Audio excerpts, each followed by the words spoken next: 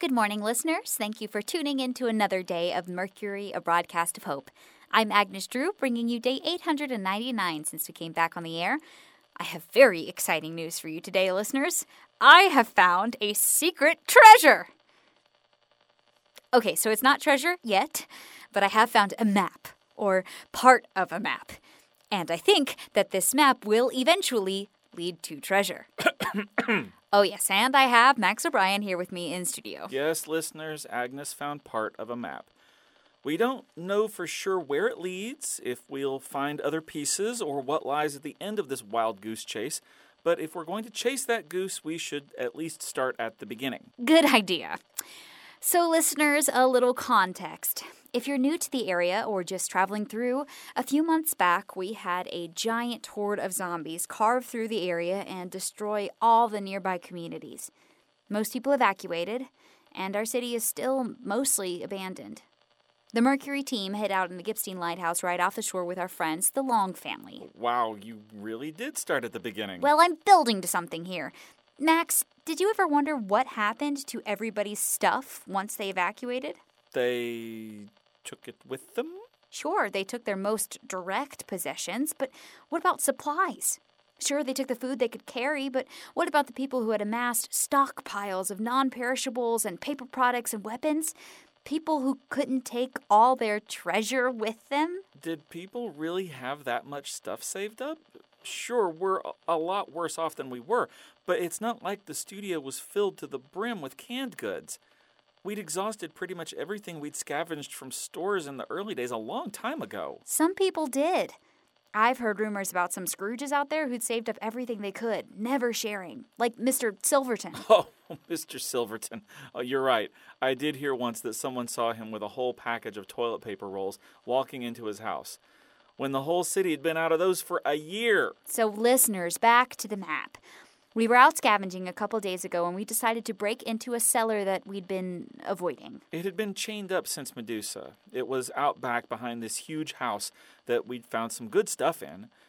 It looked like multiple people had lived inside and had lived quite well before the evacuation.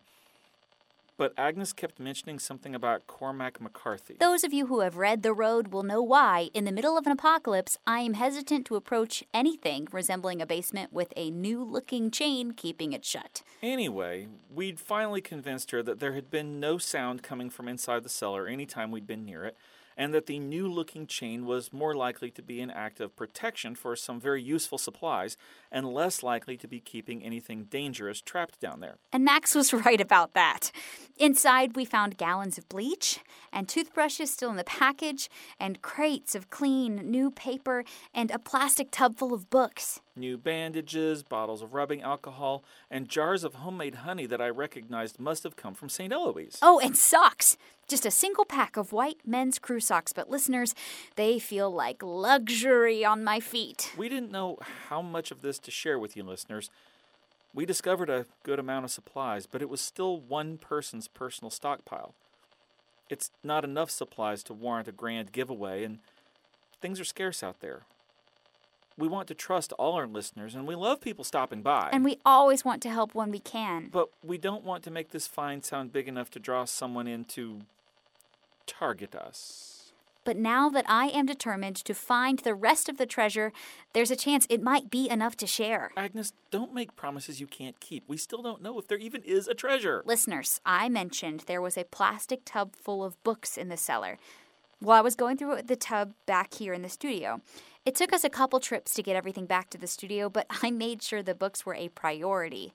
And good thing, too. I was flipping through a copy of Treasure Island, and out falls a perfectly cut square of map. A treasure map hidden in Treasure Island. I think it's a little too perfect, Agnes. It's on purpose, don't you see? Where else would you hide a treasure map? You've got all these supplies. Maybe you wandered into a prepper's lair early on and were lucky enough to hold on to it. Or maybe you were a prepper. Either way, you've realized you finally have to evacuate and leave it all behind. You want to make sure that what you've hidden can be found, either by yourself, even if the entire landscape has changed in your absence, landmarks gone and buildings destroyed by the horde, or by someone else. but only someone clever enough to use it well. Someone as clever as you. And you think you are the worthy heir to find the treasure. Max, this is my destiny! All right, Captain, tell the listeners why you think this is a treasure map in the first place. Because it says so! Listeners, this piece of map is not only of our city, it contains the part of the map where we were standing in that very cellar. And right on top of where we were was a number 1. And then written on the backside of the piece of map was one sentence. Number 2 is in the other bin. Which doesn't seem to mean anything at all. There wasn't another bin in the cellar, just crates. And Agnes searched those anyhow. I'm going to find it, number 2. I know there's got to be another map hidden somewhere around that property, or else it's a riddle of some sorts that leads straight to number 2. Well, just don't let it consume you. Or at least don't let it consume our broadcast time. Listeners, updates to come. I'm hunting for treasure. For Mercury, a broadcast of hope, I'm Max O'Brien with Agnes Drew, signing off. We'll be back tomorrow. Take care of each other.